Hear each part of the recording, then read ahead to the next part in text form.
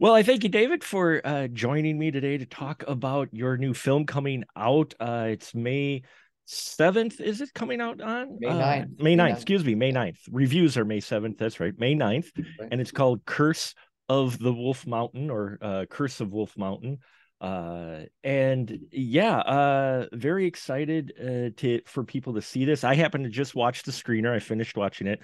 Can't release my review yet, but a little bit of spoiler. I enjoyed it. So Yes. I dug it quite a bit. Why don't you, if you could please, just give my listeners just a brief synopsis, basically in your words, what Wolf Mountain's about. Yeah. So basically, Kelly Price, who also wrote the film, plays the lead, AJ, who's my brother in the film. I'm also in the film. Uh, and he's been having these recurring nightmares, dreams that he realizes are memories of this event that happened when he was a little boy, just a child, and his parents had taken him up to Wolf Mountain. And a terrible accident had happened. They had fallen off the cliff to their death. And so that's kind of all he remembers, more so from people having told him what happened. But all of a sudden, these memories are coming back in the form of dreams. And they're very scattered and difficult for him to place together. But there's a legend of Wolf Mountain that there is a wolf man who scours the woods. And on full moons, he comes out and kills people. So, of course, it's only a legend. Uh-huh. But but what the psychiatrist, who's brilliantly played by Tobin Bell, whom many of you in the horror world must be fans of, he tells him, if you really want to crack these visions, these memories you're having, um, you need to go back to where it happened, and that can trigger the full thing, the full memory. But beware, it's dangerous.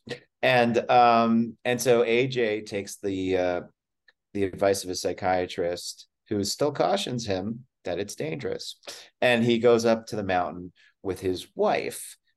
However, the brother also tags along, as does the brother's wife, played by Fernanda Romero, who's beautiful and talented and fantastic in this film. Uh, Kelly's wife, or AJ's wife, the character AJ, is played by Chrysalie Staples. She's also fantastic.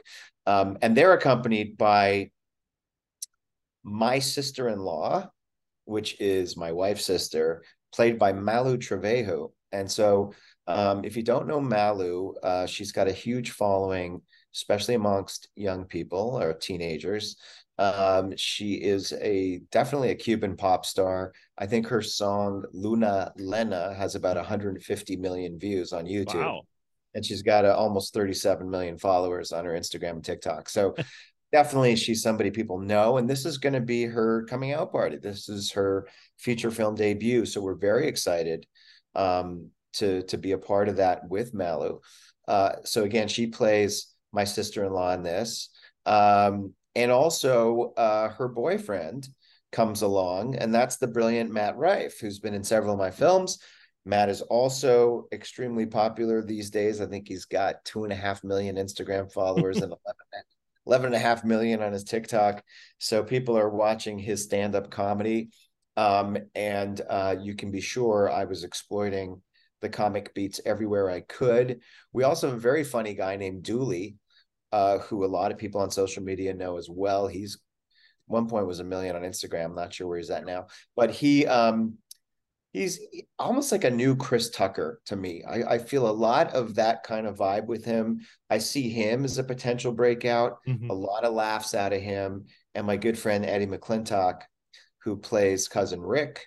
Eddie was with me in Reboot Camp, a comedy I did a few years ago that won several major festivals. And he's good with drama, and he's also very good with comedy, Eddie. So you have a lot of very good comedic actors in this movie, which is why you'll see when you see the film, and as you have already seen, Mark, I definitely like to hit on the comedy as much as possible. Yeah, I was gonna say the comedy surprised me, not in a bad way. It just I was surprised at the amount of comedy that was in uh this film. given that it's a horror film in that, so it definitely goes from the horror elements to the comedic ones, and yeah, they had me laughing, especially the wardens. The wardens were hilarious. Well, and when I can, I usually will let the actors improv, especially when mm, I have guys like Matt Rife who are stand-up comics. Um, you'll see that as a trend in all my films that I direct. mm, It happened like when we had Deathlink, which was the first movie I directed, which is out now on Amazon Prime. mm. Those who are Prime members, it's free on there. When we did that one, you know, I don't think the writers saw it as funny as I did, but when that premiere Sure, happened, the audience was in hysterics for half the movie. Matt Rife sure, is in that one as well, by the way. So I'm definitely the director who's going to find the comedy, and I have a new film called Murder at Hollow Creek, mm. um, which again was labeled an action thriller when I got it. And I turned it into an action comedy, and it just won Best Comedy at the Montreal Independent Film Festival. So, you know, nobody thought of it as a comedy. And I said, "Oh, this is a comedy." And they're like, Sure, "What?" I'm sure, like, "Yeah." And that's what happens when you grow up doing sitcoms like Full House, which is how my career started. You can't really get the comedy out of me. sure. Uh, and so because of that, I'm always looking for it. So yeah, I think a lot of laughs in this one. This is just a good throwback to classic horror films. Mhm. We didn't really want to reinvent the wheel. We wanted to just kind of do a throwback to Right. the way it used to be. Some fun little practical effects, um, some good stunts going off a cliff, and some good laughs. Yeah, and pardon my phrasing, but my buddy termed it excellent shitty dummy shot in this Thank you very film. much. Yes, I take pride in the crappy dummy shot. Thank you. He just calls it for any dummy shot that shows up in a film, but I when that showed up, that had I actually laughed. I fully laughed at that. I was like, "That's awesome. That I, is I love that you get it because that's it where they were like, that doesn't look real. I'm like, I know. it's." That's exactly right. It's great when I do a premiere, and I'm excited for this one because I have a chance to let the audience in on the joke, Sure. kind of before we go, and just let them know, do not take this seriously at all. This Right. is this is about, let's have some fun. This Mm. is again a throwback to the good cheap horror films that I grew up loving. And I am one of those guys, a bit of a horror geek, that grew up on these kinds of films, and that's why I've made so many of them already, like The Unwilling, which I wrote, has done very well, and which I also starred in, Mm. along with Deathlink, the first one I directed, and now The Curse of Wolf Mountain with Danny Trejo and Tobin Bell. I love the fact that you have the one of the modern icons, Tobin Bell, in this, who, I mean, he's been in it for years. We recently in our podcast we're talking about Malice, and we're Mm. watching Malice from with Nicole Kidman in it, and I'm watching it, and all of a sudden I go, holy crap, that's Tobin Bell as the janitor in it. And because he's been around for a long time, even though people know him from Saw, but I love that he was in a kind of a straight man role this time around, kind of a good guy role. Was that kind of on purpose to cast him in that, or because he Well, might, because everybody sees him as horror guy? So, honestly, when I had an opportunity to grab mhm, Tobin, I just wanted to grab him. sure. So the only part I had that I could give him Mhm, was really the psychiatrist. And sure. what I love about it is it bookends the movie. It opens the Mhm, movie, he opens the movie and he closes the movie really.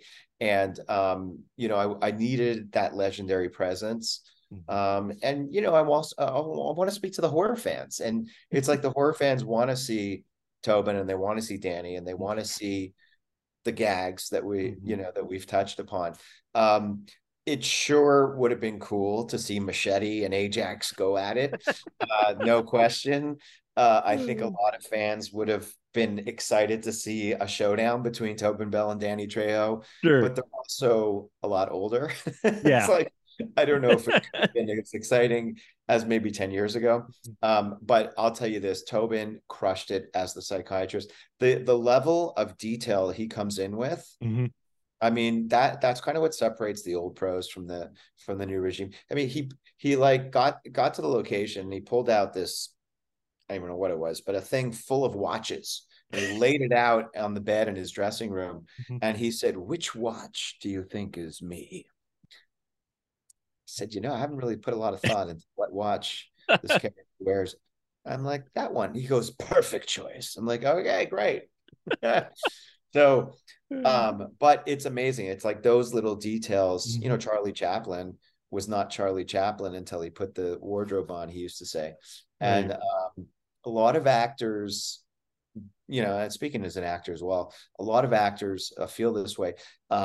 It's like you don't put on a character. You as at least the technique that I grew up learning, the Chubbuck technique, which is based on Stella Adler. You do your work that's based on your Mhm. life, your history, and then you take on characteristics of a character that you embody from the wardrobe and the props.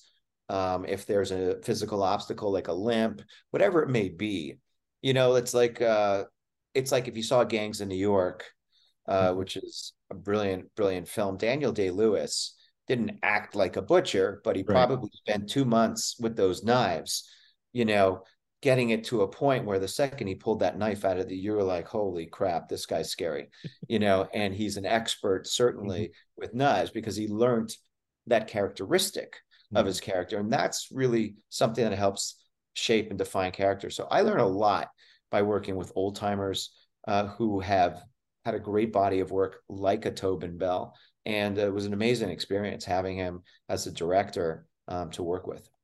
Yeah, I was going to say, it had to be both Tobin. You get to work with both Tobin Bell and Danny Trejo, That's right. another classic actor who.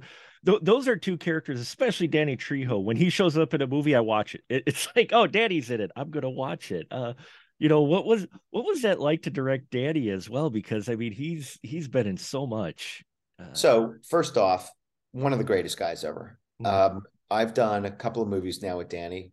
Um, One recently that we shot last January or January last year called Candy Flip, which is a big house party movie. And I'll use this guy anytime, anywhere. He's just a really good guy and a fascinating story, of someone who could have just gone into the toilet with his life, prison and things looking extremely bleak. And the way he turned it around to not only be a huge actor, but a brand. I mean, between Mhm. the donuts and the tacos and, Trejo is a brand. Mhm.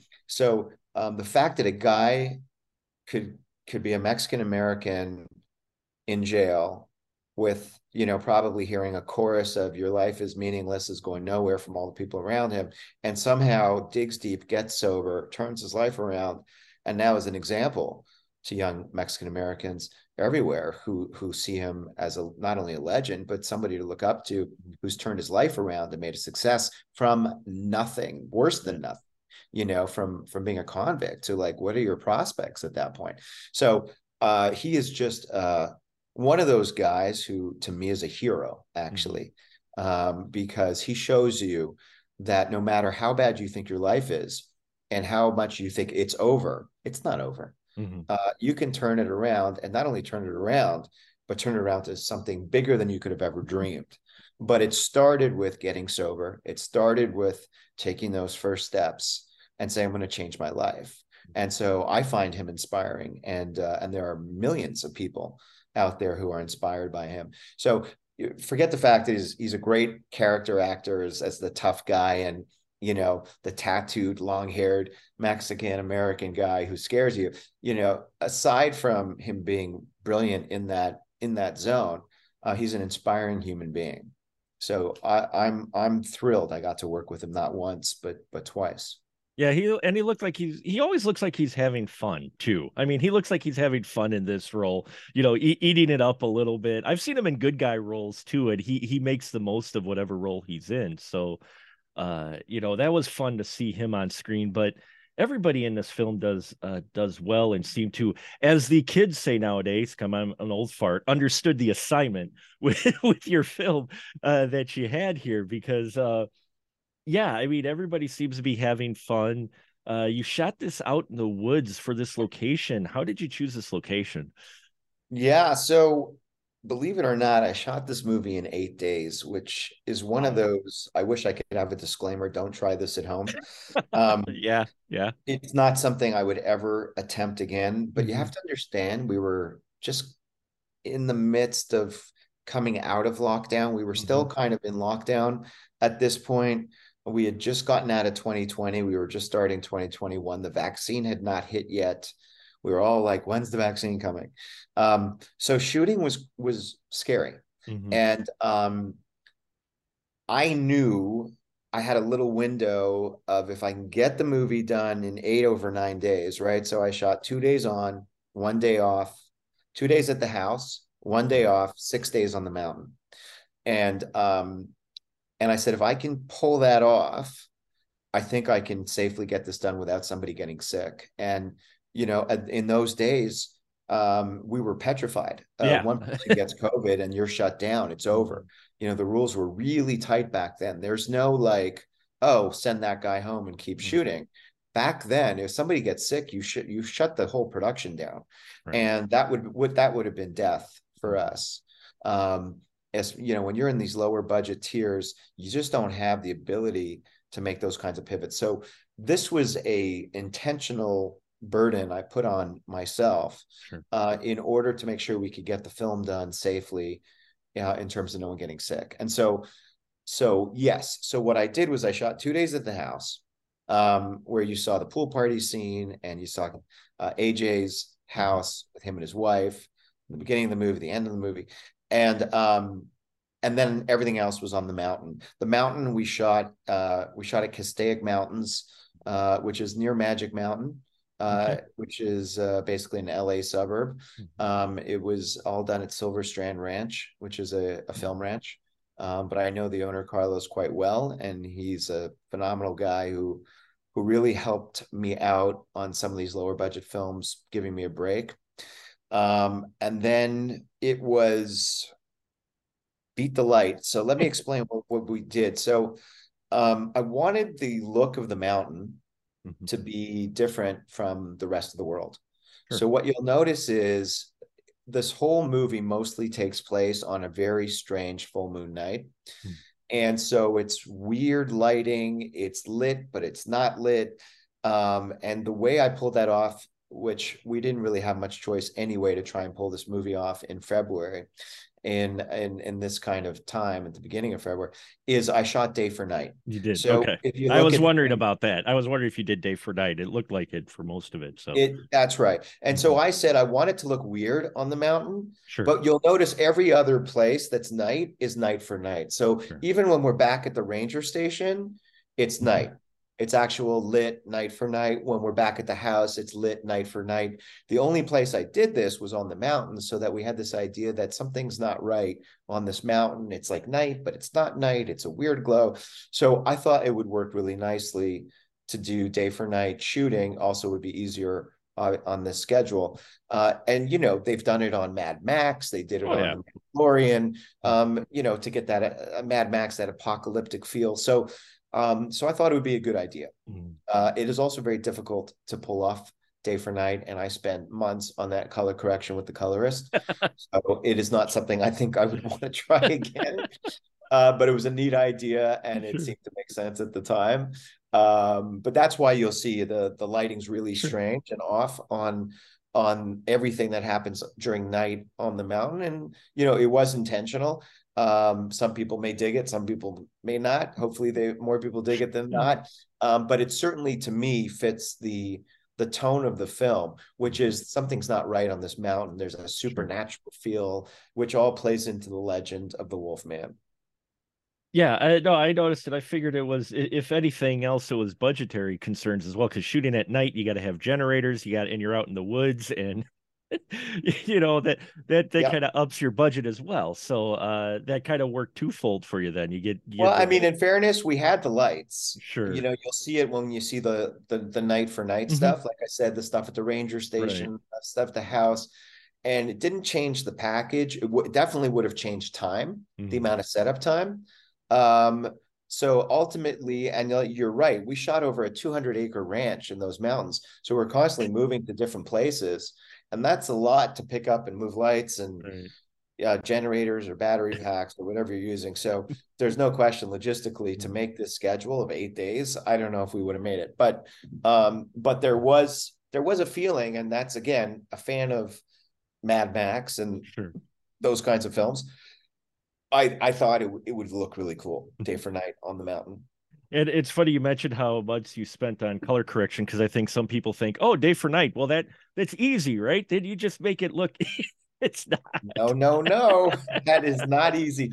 And in fairness, I think it requires an expert cinematographer in day for night, because there are some very, so having done it now, I know certain things I would want to do over. Um, it's really important that you be completely shaded wherever you're shooting, because once the sun is in the background, it really causes a major problem. So I was constantly going, run to the other, move, keep moving this way, get away from the sun. And we tried our best to get ahead of the sun, which is constantly moving, of course, Sure. and where it's hitting the mountain. And again, I had 200 acres to run around, but that we didn't always get out of where the sun was hitting in the background in time.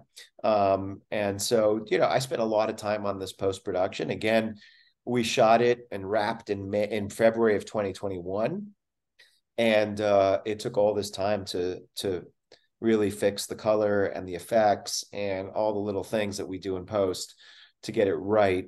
So it's funny, if I had more days to shoot and had less things to clean up and post, it would have been a much quicker post. So I know a lot of times, you think, oh, I'll shoot less days, but you're going to pay for it in post production. So the movie's got to be right at the end of the day, and I spent a lot of time on the post production side to get it right. Yeah, and speaking of production, your gore gimmicks and your blood gimmicks and such that you put in here looked really good. The makeup effects in that and there. You don't have a whole lot, but you have more than I thought, and all practical. Thank you, or at least they looked practical. I hope. Yeah. This was one of those movies where I wanted to lean away from the VFX. Mhm. Deathlink, I had a lot more VFX, blood and stuff like that happening. In this one, I wanted to go right back to the classic stunts, and the classic kind of kills that we used to have, where we'd actually have a blade come to your Right. stomach and then another part of the blade sticking out of your back, and we'd build these rigs practically. And I have to give my hats off to the Samuel brothers, Greg and Jeff Samuels, who did a crazy double duty of stunts and props, in order to make these kills work properly. So they built these rigs and they did the stunts and coordinated. And a lot of the times in the Wolfman suit, I had the stunt guy, which was great because as being the director who was also in the film, anytime I could have somebody subbing in for me was great. Not to give anything away here. But anyway, the stunt guys were phenomenal. And what I did was, one of my techniques in shooting all I've made 15 movies since COVID broke. And one of the ways I've been able to pull this off with these shorter shoots is I roll two cameras at all times. So Okay. if I'm on one camera on the A set filming the actors, I give the B cam to the stunt guys and I let them go shoot a stunt piece. Oh, Right. okay. So Sure. they'll knock off all the little details of the stunt, and then it'll come back to me to get all the hero shots and the performance. And by splitting, so I could be shooting one thing while on this side of the mountain while they're shooting over here. We're constantly making up. So even though it's 8 days, if I'm shooting two cameras for 8 days, in a sense, I could be shooting 16 days. Yeah. You think of it like that. So it's not an exact science like that, but I definitely made up a lot of days by constantly Sure. rolling those two cameras. And when you do that, you just have to have a lot of trust in your for lack of a better term, your B team to do that for you, right? 100%. On normally the way I make the system work is I'm the guy, I'm producing the film, and then I'm Sure. directing the B unit, and they know they have a real director directing the B unit with me.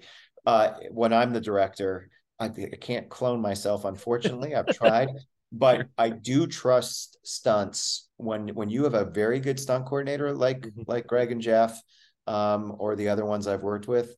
Um, you know that they know their angles, they know exactly the pieces of shots they need to sell the stunts. And they know what they're doing. So you want to hand it over to Mhm. stunts to a certain extent anytime you're shooting stunts. And then you keep popping in to make sure the close-ups on the face, you're getting what you need. And every now and then when I'm watching a stunt happen, if I feel like I need another piece, I'll tell them. But generally speaking, I let them run the stunts. So that's the perfect time to split units. Yeah, and that's just that works very well. I mean, people when you're on these indie shoots and doing these short shoots, everybody kind of does everything, right? You don't have a Yeah, you don't have a whole lot of people, at least for your crew, to where you say, well, this is my only job and that's all I'm going to do. Uh, yeah, yeah. You got to wear a lot of hats. There's no yeah. question. Speaking of wearing a lot of hats, how much of a challenge is that to be directing and acting in the film? Especially, I mean, you got the gimmicks, you got everything going on, and you're producing as well. I mean, how do you juggle all that? I don't know. It's really hard to answer that question Sure, sure. legitimately because it sounds so crazy, and Hmm. it's hard enough just doing one of these jobs. Sure. Um, all I can tell you is I get into a zone Hmm. where it's almost easier if I'm doing a few things because it's too hard to move this quickly and bring up everybody who needs to be brought up to speed. So if I can just give you like 20 seconds on how this movie went, it's like this. Okay, you guys run here. You two run your lines over there. You're on the wrong set. Where's wardrobe? I need a prop over here. You should be rehearsing this. Where's the light over here? And roll. And it's just like people are running around and just like going, wait, what's happening? And then cut. Fantastic. We got it in one take. How am I doing on time? You're 20 minutes behind. How could I be 20 minutes behind? I can't, not possible to go faster. And like, yeah, well, you said you were going to shoot it in 8 days. So, um, just if you want to do the math, just so you can do quick math, page counts normally, let's say 90 pages, Hmm. usually between 90 and 100 on these films, but let's just call it 90 on this one. If I got a whopping 10 days, that would be 9 pages a day, which is Sure. already crazy in the movie business. Unfortunately, I only had 8 days, just to give you an idea. So you're in double digit pages every single day, and Sure. nobody ever wants to see a double digit page count. So that just tells you what we dealt with. But yes, it's just like I'm in the zone. You have to super prep so you really know everything that's happening. And you know that nobody else is going to be able to follow as quickly. Mhm. It's just the way it is, because you're the one who has got it all in your head as the director. Um, and and so it's almost easier for me. I know I'm going to nail my monologue, and my character does have like a 5 page monologue at one point. I know I'm going to nail it in one take. Mhm. um, I have actors that sometimes have 10 lines and they're having trouble. And Sure. so, it's important that I know these pieces are covered if I'm going to make these days. Mhm. So sometimes it just helps to know I'm knocking off a character I know I can kill. I'm knocking off the directing portion. And because I'm the producer, I'm in more control of what's happening and I don't need anybody in my Sure. ear telling me what to do. I'll be the most pragmatic of anybody. So it's like one less ego to manage with by being the director. It's one less actor to worry about. And I am the producer. So it sounds crazy, but in this kind of situation, it's actually an advantage for me. Does it also help the fact that you are also an actor and a director that you to help direct the actors you're directing, so to speak? The fact that you are also an actor, does that help give you with perspective? Oh, it's a huge advantage for me as a Mhm. director. I mean, I used to teach acting at the Chubbuck School, so um, if I see an actor struggling, I know exactly how to get him or her back Mhm. on track. I know Sure. the same way. I would do it with a student back in the day. So that's a tremendous advantage to make sure I get good performances. But I'm also, as an experienced actor, I know what actors want and don't want. I know not to micromanage them in certain ways. I know not to get them in their heads. I know to do as little as possible to let them organically get there, and only step in if I have to, and hire good actors. Sure. you know, which Yeah. I already know how to identify. I'll steal that one from Hitchcock. We'll Mhm. just hire good actors and let them do their thing. That's really, at the end of the day, what it should be. Sometimes some actors need a little more attention than others, and I'm pretty good at identifying that.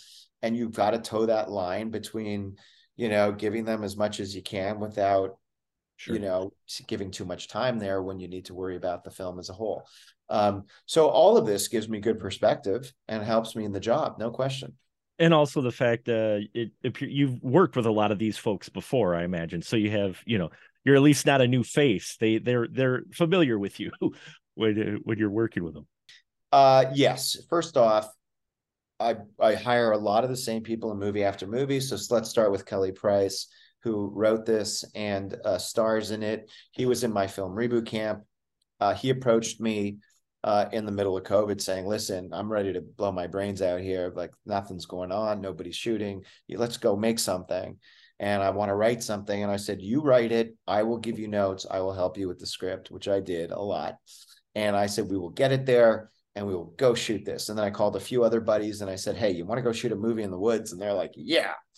And then it's just, I go, okay, who are my go-tos in cast that I want to call, and Kelly, I believe called Fernanda. Malu got referred to me by somebody. And I'm really excited about this whole coming out event for Malu as an actress. Eddie McClintock is a good buddy of mine. He was also in Reboot Camp and several other of my films like Just Swipe, which is on Pluto now and other platforms. And then, I called up Gloria, Trejo's manager. I said, when's he free? I got him. And Matt Rife, who I Sure. love. I've been saying this kid's a star for years. Sure. When I cast him in Deathlink in the beginning of 2020, and now he's becoming a big star. So I'm really excited, to still have him in my films. And Matt says he'll always do my films. Let's see. But so far he's been really cool, and it makes my job easy. And when we talk about how does it come into play when I'm working with these actors. Not a lot of directors give actors room to improv, but when I have guys like this, I do. And so I tried a bunch of different little improv bits between Dooley and Eddie McClintock and Matt Rife, and we came up with bits which we do in comedy on the ground. Right. Uh, Mike Short, Martin Short's brother, who Mhm. was one of the head writers on Schitt's Creek for all the seasons and many other shows like the Jiminy Glick Show. He told me I never fully crack the writing until I know who I have. Mhm. And so once he cast people in Schitt's Creek, that's when he knew where it was going to go. Sure. And so I do the same kind of thing, even though we have a set script and it's a feature and it's not a sitcom. Um, when I see what I have in casting, that's when I know I'm going to let them do a little improv and see where it can go. Because if I have good comedic talent, I want to take advantage of it. And it gives them a little bit creatively to flex a bit, I'm sure, and to get into the character a little bit more rather than someone rigidly saying, no, you're going to do it like this. Uh, Yeah, absolutely. And they appreciate that. And that's why they sure. keep coming back to work with me too. So was making movies your initial intent all along? Because I mean, you're an actor. It seems like you started out acting. Did you always want to make and produce films and direct them?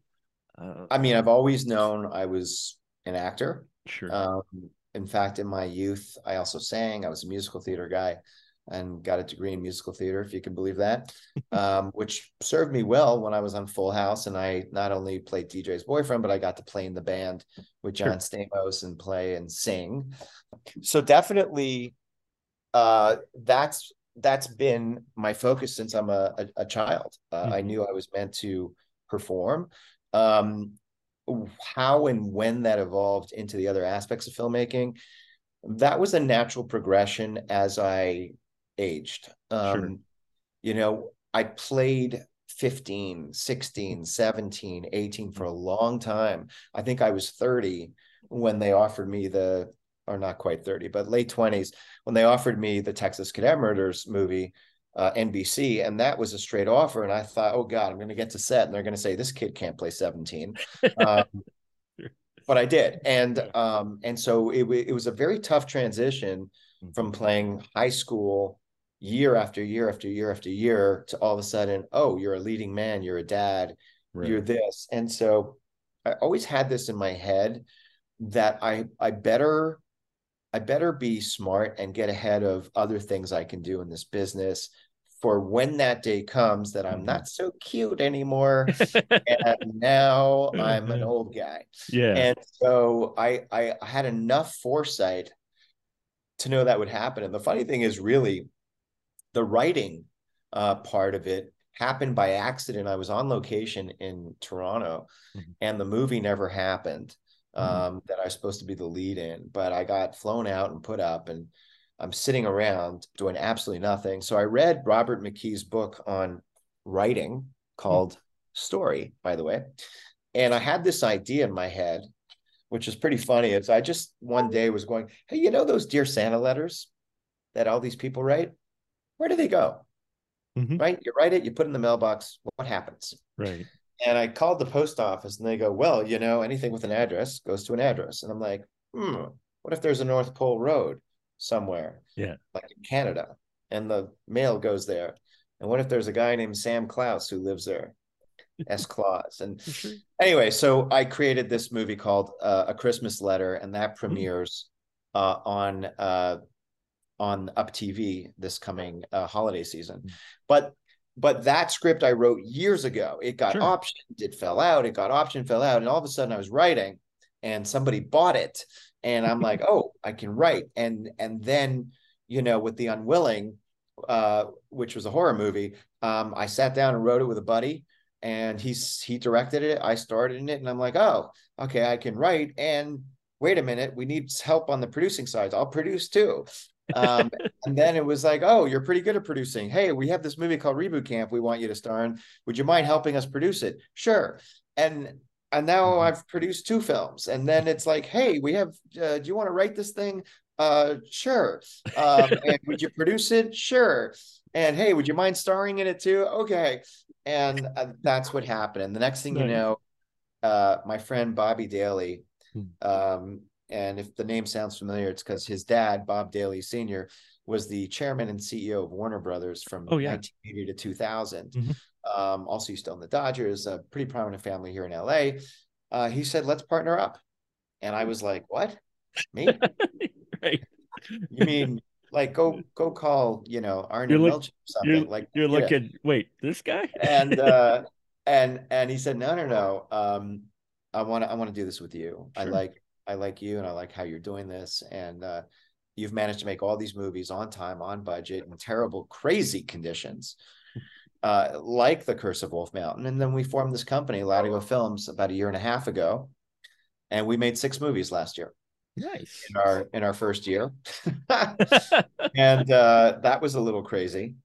And I definitely put the brakes on this year, as now we're dealing with all the sales and distribution and Mhm. premieres. We had a premiere last month for Hunt Club, and now we have a premiere this month for The Curse of Wolf Mountain, or at the beginning of April we had Hunt Club, and now the beginning of May for Wolf Mountain.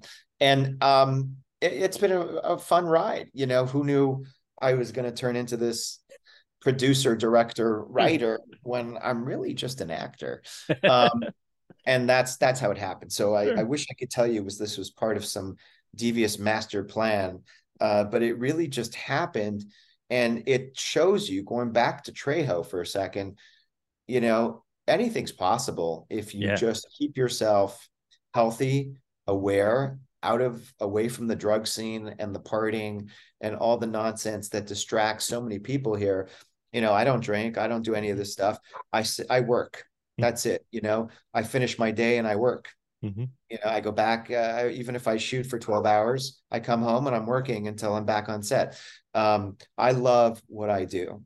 I love every piece of filmmaking. I'm a real film nerd. Like I said, I love these old horror films. I love making them. I love watching them. I love shooting them. I love acting in them. I love directing them. I love writing them. If you ask me which one I think I'm best at, I think I'm probably I'd say acting simply Hmm. because it's what I've done the longest. Sure. And, I think in the right, especially the right characters that are kind of my go-tos, I know I'm going to be pretty good on those. But maybe producing is the best thing I do because producing encompasses all of it. Hmm. What makes a good producer is somebody who understands every job because you really control the whole production. Think of it as a factory, right? Hmm. And it's like you could run a factory, but if you don't know how they knit the toe of the sock or spool the yarn to make the base of the sock, how are you going to know if these guys are doing a good job or a bad job? And Sure. so for me, I'm sorry, I'm using a knitting. I don't know No, why no. knitting metaphor. It's a very strange metaphor.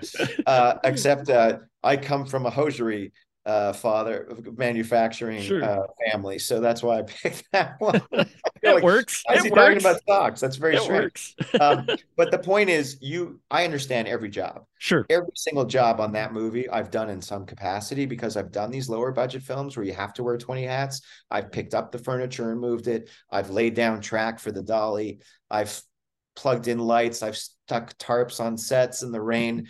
It's funny. I'm in bigger movies now, of course, Sure. since this company, our budgets are getting into the several millions.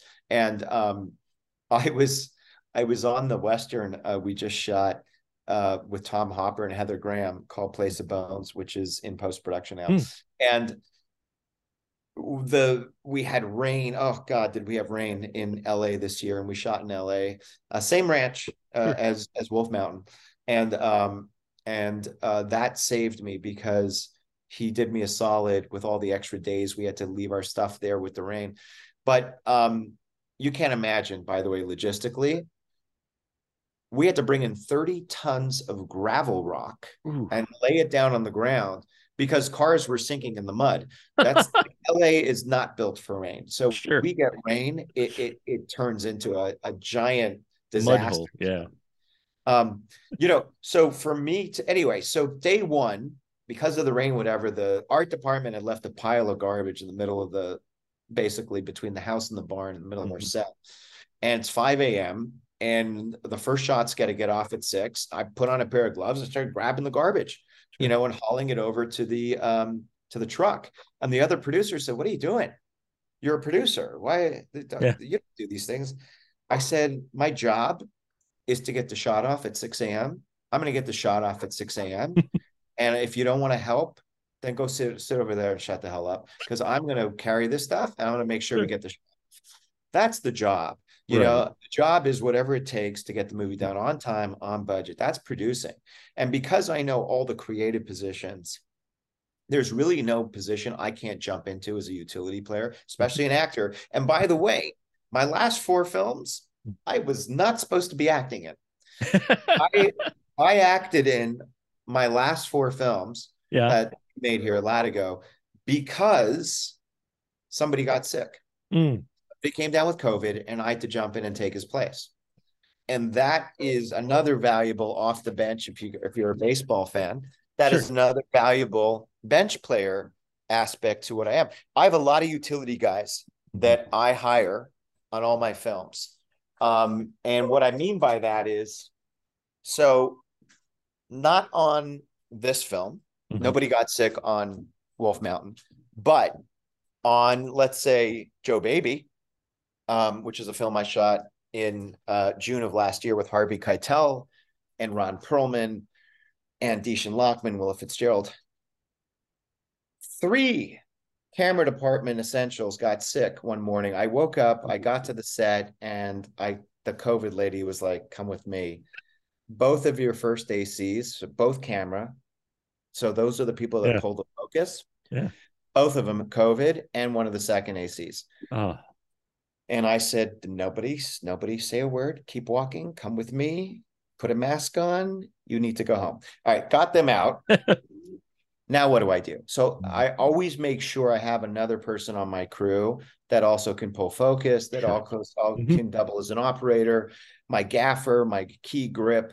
They have a bunch of these skills on their resumes. I always make sure I have backup just in case this happens. And but nobody can fulfill more of those parts off the bench than me. And so that's kind of where I become a really good producer, especially in COVID times. Hmm. You know, we've never experienced anything like this in the movie business or in any business. I mean, Right. everyone's with Yeah. it, right? Across all Hmm. vocations. But this is what really probably makes me a valuable producer during these times is we never lost a day of shooting on Nice. these things because I'll just jump in and do what I have to do. Nice. Well, I mean, it works out well. I saw you in Hunt Club. Actually, Oh, I interviewed Elizabeth Blake Thomas a few mm. weeks ago about Hunt Club, and that was very interesting. She had some interesting insight on that, and to go right from that to making this, I mean, that has to be. It just keeps you going. But I remember your part in that one too. That was an interesting film. I And I dug wrote that. that I liked one. it. So that one, Mhm. you know, that was easy dialogue for me as I knew I was going to play that part. Sure. So I really wrote it up to my strengths as an Mhm. actor. Yeah, and so I mean, it sounds like you really got a lot of balls rolling on this, and with Curse of Wolf Mountain, yeah, it. I will say it took me a little while to get the gist. I'm like, and then when you get into it, because with your opening, you have a little bit more of a serious opening with Wolf Mountain, and then you get into Tobin Bell, and then once you get to the woods, I'm like, I get where you're going with this now, you know. But with the humor in that, you kind of ease into it. But I kind of like that, and you have the humor at the right moments. Do you plan that out? Kind of like, okay, we had the horror movement, now we're gonna ease it, lighten it up a little bit with the humor. Did you plan that out a little bit? That's a great question, and I'm really happy that you noticed that. So Mhm. it's completely intentional, and I'll explain to you why. Um, First off, my editor, who edits all the films that I direct, is Mhm. George Folsey Jr. George was John Landis's editor. So this is the guy who did Animal House, Blues Brothers, Coming to America, Trading Places, American Werewolf in London, Hot Tub Time Machine, The Twilight Zone. Sure. Anyway, so he's a legend. If you think about those old John Landis movies, um, they got very serious in the setup, and there's Hmm. even some violence and some killings and um, real stuff for us to connect emotionally. And then we had a lot of fun getting into. I mean, even Beverly Hills Cop. If you think Hmm. back to movies Yeah. like that, right? It Oh. was very serious, with what happened to Axel, and then it turns into this big comedy. So um, I kind of took a page from that. These are huge influences on me. I mean, the fact that I got to work with uh, one of my all-time heroes, George Folsey Jr. I can't even tell you. I grew up on Blues Brothers and Animal Yeah. House, and this is like the Hmm. greatest thing ever. And all of a sudden, I'm sitting next to him editing these movies. It's Sure. just such a thrill. I can't tell you, but so that's intentional. So I need to make sure the audience emotionally connects to the hero of the movie and the pain he's gone through and Mhm. whatever it is, that inciting incident that triggers the entire events of the movie. Um, and then once we get into the movie, then especially again with this metaphor that things aren't quite Mhm. right on this mountain, so the more serious stuff is happening at the house. And then when we get to the mountain, we get much more into the fun, campy, off reality with that lighting world. It's almost like a different world on the Mhm. mountain. Um, and and that's kind of part of legends. Sure. Legends are of another world. Um, and I don't know, just all kind of work for me. So yes, so that's extremely intentional. You'll see it in Deathlink. You'll see it in with it opens on this flashback of this kid being humiliated and tortured, Mhm.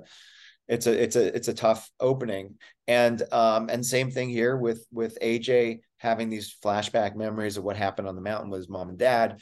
And then you'll see that even in Murder at Hollow Creek, which is going to be my next film Mhm. coming out soon. We just finished the post production on it. And there's these kids. The movie opens up where where these kids lose their father, who's shot Mhm. by Mickey Rourke and his henchmen in the opening, but then it turns into this full blown comedy where you can't really take Mickey and these people serious, you know. And again, that Sure. was one of the things where it was like he's like it's an action thriller, and I'm like, no, it's an action comedy. It's I'm like, action what? comedy. What do you mean? I'm like, look, it's Mickey Rourke putting on a Serbian accent and wearing Yeah. leather pants. I mean, come on, man.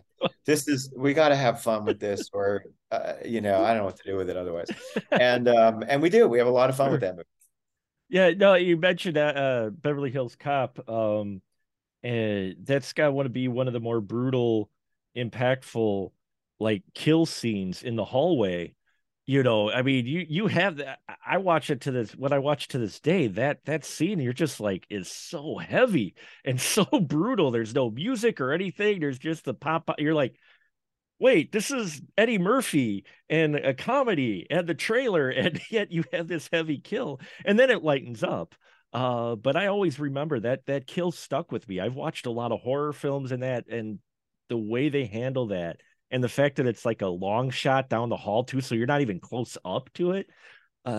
You know, that just yeah. So it's an I, interesting I'm approach. right on the money with you on that, and you'll see that also in Deathlink. Sure, Uh, you know, which is I get it. You know, that opening, then we get into a lot of fun with these kids, but then a really scary event happens sure, where it's like, oh, wait, hold on. This is scary. This is scary now. And then it's back to campy fun. So, yeah, I'd like to mix it up like that. I like to keep the audience on their toes. But at the end of the day, I try not to take myself too seriously and sure. say, you know, let me follow proper structure and let me have fun with it and let me just make sure the audience has a good time. And I don't want to keep you too long. You're a very busy man. But I guess one of my final questions would be, what film? What's one of your favorite horror films, or would you say is one of your most influential horror films on you? Oh man, again, I'm such a lover of the genre, so I've watched so many of these films, and so many of them Sure, have sure. pieces that I love. Like on Hunt Club, I was really inspired by Spit on Your Grave Hmm. as a template for a good revenge movie. You'll see a lot of that in that movie and some of the scenes I wrote. Um, I think with Deathlink, I was more influenced by movies like Scream, Oh, sure. obviously, which were huge parts of the genre for me in the 90s and early 2000s. But for Wolf Mountain, I kind of took like pieces of all these classic straight going back to even going back to Halloween, you Sure, know, sure. it's like, Mhm. you know, coming at you if you know the scene I'm talking Yep. about Hmm. is coming at you with the Yeah. knife and it's like what is everyone in slow motion right now like but you know you want to get this shot then you want to get this shot and then and it's just like you know we can't take it too seriously and it's just like we want to be able to cheer on these moments Hmm. and have fun with them so yeah so definitely Halloween, Friday the 13th were big influences as the big ones in those days and then smaller movies that became big like I Spit on Your Grave Man, that definitely that that huge one's a huge tough influence. watch. It's like you don't recreationally watch I Spit on Your Grave, really. No, that is definitely. I mean, yeah, when we start bringing in rape and all that, it's tough. And you know, it was scary when I dealt with it in Hun Club. You know, Mhm. a lot of people said don't do it, and I was like, you know, is it too much? Do I take it out? Do I put it back in? I mean, it's so hard today. See, here's the thing. Back in those days, there No was no one, concern. yeah. Now it's like, am I going to offend somebody? Mm. Am I going to get canceled? Is it like and you don't even know what I went through on Hunt Club with certain distributors that originally were Sure, like, we're going to give you a ton of money for this movie, and then they're like, no, we're too scared, you know. And it's usually older white guys like me sure. um, who are scared. Mhm. I'm the only lunatic, I guess, who's not as scared. But it's scary. That's the real horror movie Mhm. in our time right now as filmmakers is people are petrified of offending somebody, and Sure. that is death for comedy because Mhm. comedy is all about testing the line. You know, if the Right. line is here, I want to get as close to that line, and I'm only going to find the line by getting over the line, Sure. right? You have to cross the line if you're a true comic to Mm-hmm. find out where to come back to. Mm-hmm. If you never push past the line, then you'll never get to those places that make you a great comic. So coming from that world, growing up on sitcoms and comedies, with people who really, my biggest mentors of comedy were people like Richard Pryor, Mm-hmm. who really pushed the envelope. Eddie Murphy Eddie Murphy, yeah. really pushed the envelope. And those comedy routines came out. We were like, wow, this is the funniest thing ever. Can you imagine today? No, Some of those acts. I don't know. I I don't think Don Rickles could do his no. act today without being canceled. I You know, remember watching the first televised it was on the Rodney Dangerfield special. They had Andrew Dice Clay. It was the first time I saw Andrew Dice Clay, and you're laughing, but at the same time, like, oh, and now I think back to Andrew Dice Clay's routines, and I'm like, oh, he would have had the one special, and that was it. He'd be I'll done. tell you, it's the one beauty of being an independent film guy. Yeah, I don't have to worry about the studio or the network, or sure. I mean, I have to worry about selling the film after I make it, Mm-hmm. but mostly I can let the audience choose, and Mm-hmm. I'm always going to find a way to get it out there for people to see it, and then let the people decide if they want to see it or not. And maybe we have to be a little less scared and a little braver in not caring who is going to be offended within reason. I mean, Oh look, yeah, you don't want to just offend people for no reason and right. insult people. But that's not funny to begin with. I Mm-hmm. mean, but we should be able to be creative, and we should be able to do it without being so bloody scared that we don't take a chance anymore. Right. And I feel like that's one of the problem areas in our business. That's why people watch our movies, because the big guys aren't making them. They're Mm-hmm. too scared. I don't think you'll see a studio make a Hunt Club. I don't think you'll see a studio make a Wolf Mountain, but for some reason they'll make a Cocaine Bear. Somehow that's okay. I I still, I'm watching Cocaine Bear and I am smiling. The B horror guy in me is smiling, and I go, I didn't think I'd ever see a movie like this on the big screen, distributed with Elizabeth Banks behind it. I'm watching. Elizabeth, she's been crushing it. Good for her. I love her. She's crushing it. Yes.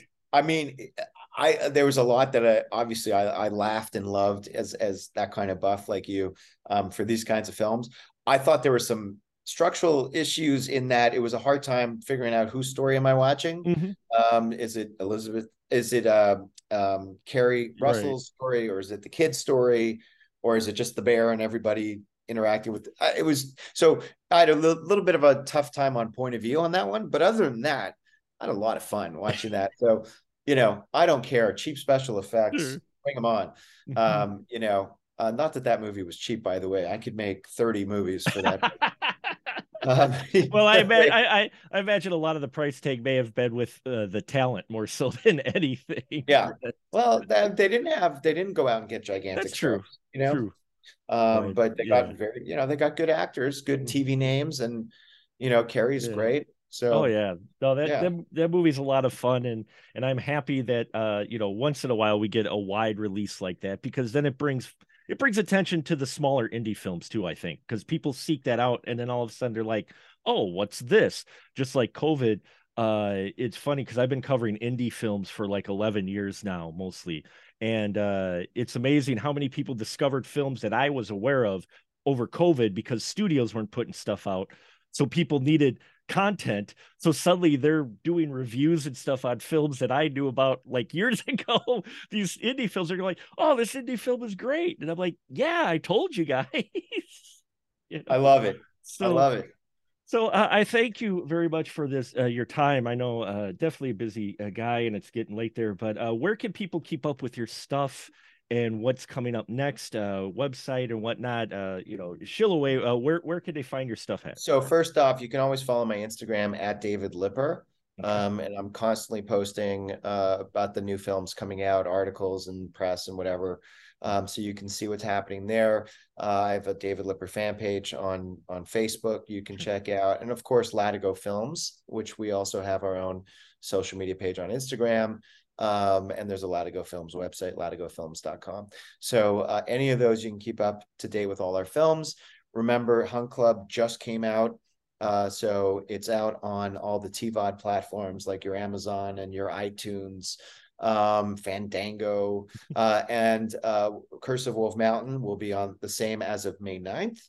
And the Death Link you can also watch is on Amazon Prime for free if you're an Amazon Prime member. And yeah, Reboot Camp, which is a comedy, one of my favorites, that's on Tubi right now if you want to watch that for free. That's not a bad film to watch. Fantastic. Well, everyone, check it out. As he said, VOD in beginning of May. You'll definitely want to check this out and all the other stuff as well. I thank you for your time, sir, and hopefully we can get a chance to talk again. Thanks so much, Mark. Absolutely. Let's talk about the next 5 movies coming up. I would love to.